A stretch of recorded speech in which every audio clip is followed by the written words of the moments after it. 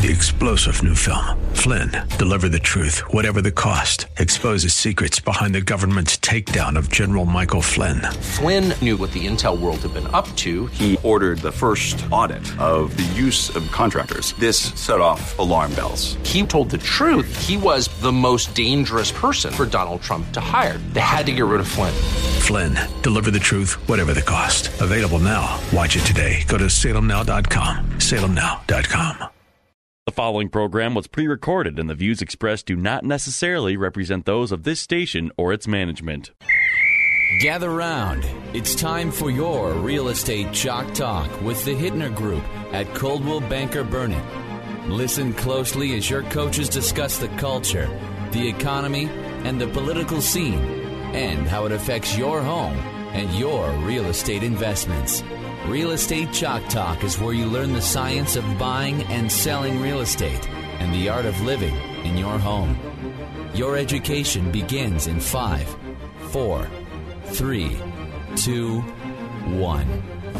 Hey, welcome to the program. This is your Real Estate Chalk Talk. HittnerGroup.com. The website is still up and running. Yep, you can go to the website. You can't come to the office, but you can go to our website. You can go to the website, and then you can click on the buttons there if it's your personal computer. If it's someone else's computer, then you have to wear rubber gloves. HittnerGroup.com. HITTNER Group, all one word. HittnerGroup.com. 612-627-8000 is the phone number, 612-627-8000. And we are in the first week of the what do I want to say, the Corona market. I'm going to dub it the Corona market. Trump will be using it now. That's okay. It's the Corona market. And things have changed. The coronavirus environment. The coronavirus environment. We checked on the stats, because I like looking at statistics, on InfoSparks. Mm-hmm. And as of the end of February this year, all the numbers were just positive. The number of pendings were up. The number of showings were up. The number of showings per before you got an offer was up just a little bit, which means that the market is more, getting more normalized. All the numbers were looking just really positive. So I'm just really curious. I'm curious about what they will look like now in the middle of March. We can't get numbers really in the middle of March, although I did. I had a client call me and ask, geez, what should we do? What should we do?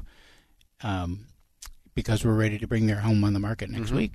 And so I looked on pendings, and I just did a days back on pendings, Keith. So I'm listening to you for sure. I know I'm not looking at you, but I'm listening to you. Okay, so I look on days back on pending, and for the first 3 days of this week, there were still 109 homes that sold and went inspection this week in the Twin Cities. No, it's in the whole Twin Cities.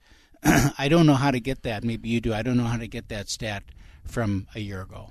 So right now, what's going on? We're not going to know how this is going to impact the real estate market wholly until probably the fall, how everything shakes out.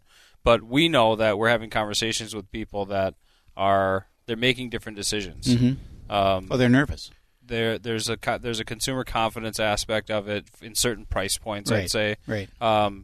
It's more the lower end and the higher end. I think the higher end, people are making different decisions. If you're buying a house, I was just visiting with a gentleman who we were going to make an offer on a property, and I was going to go to his house this past weekend and all this, and he's like, I'm going to my cabin.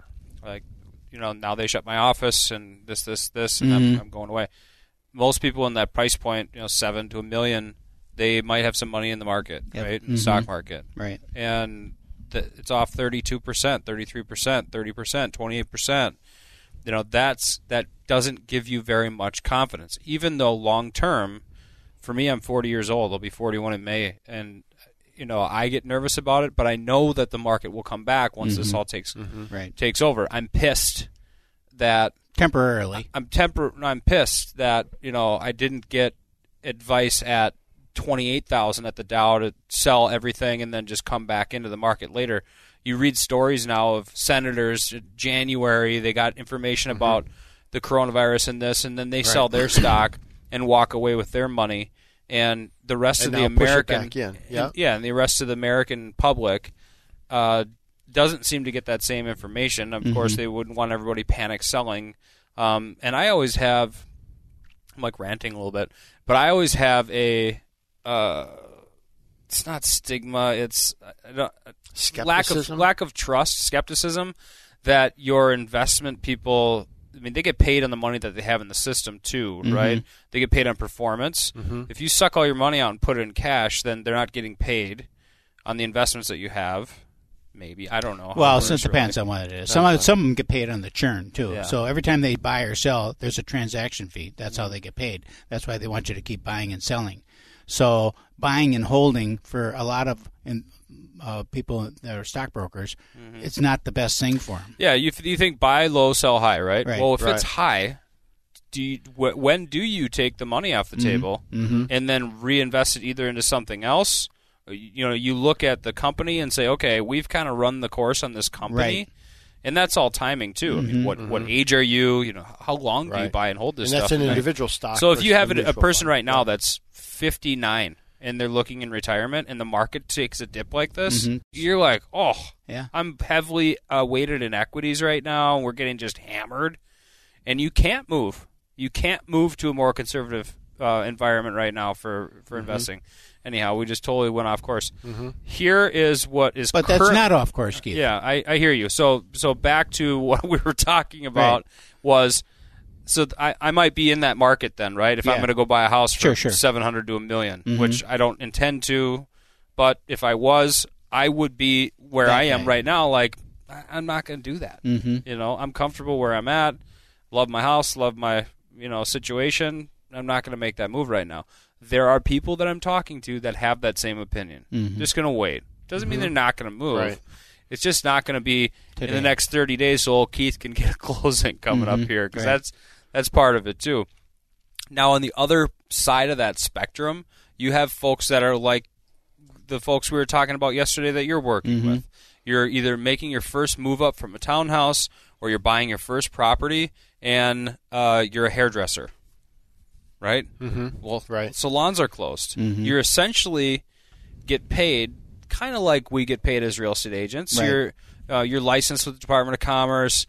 You're renting a chair at a salon. You're getting paid a certain amount of money on what you're charging people for haircuts and things like that.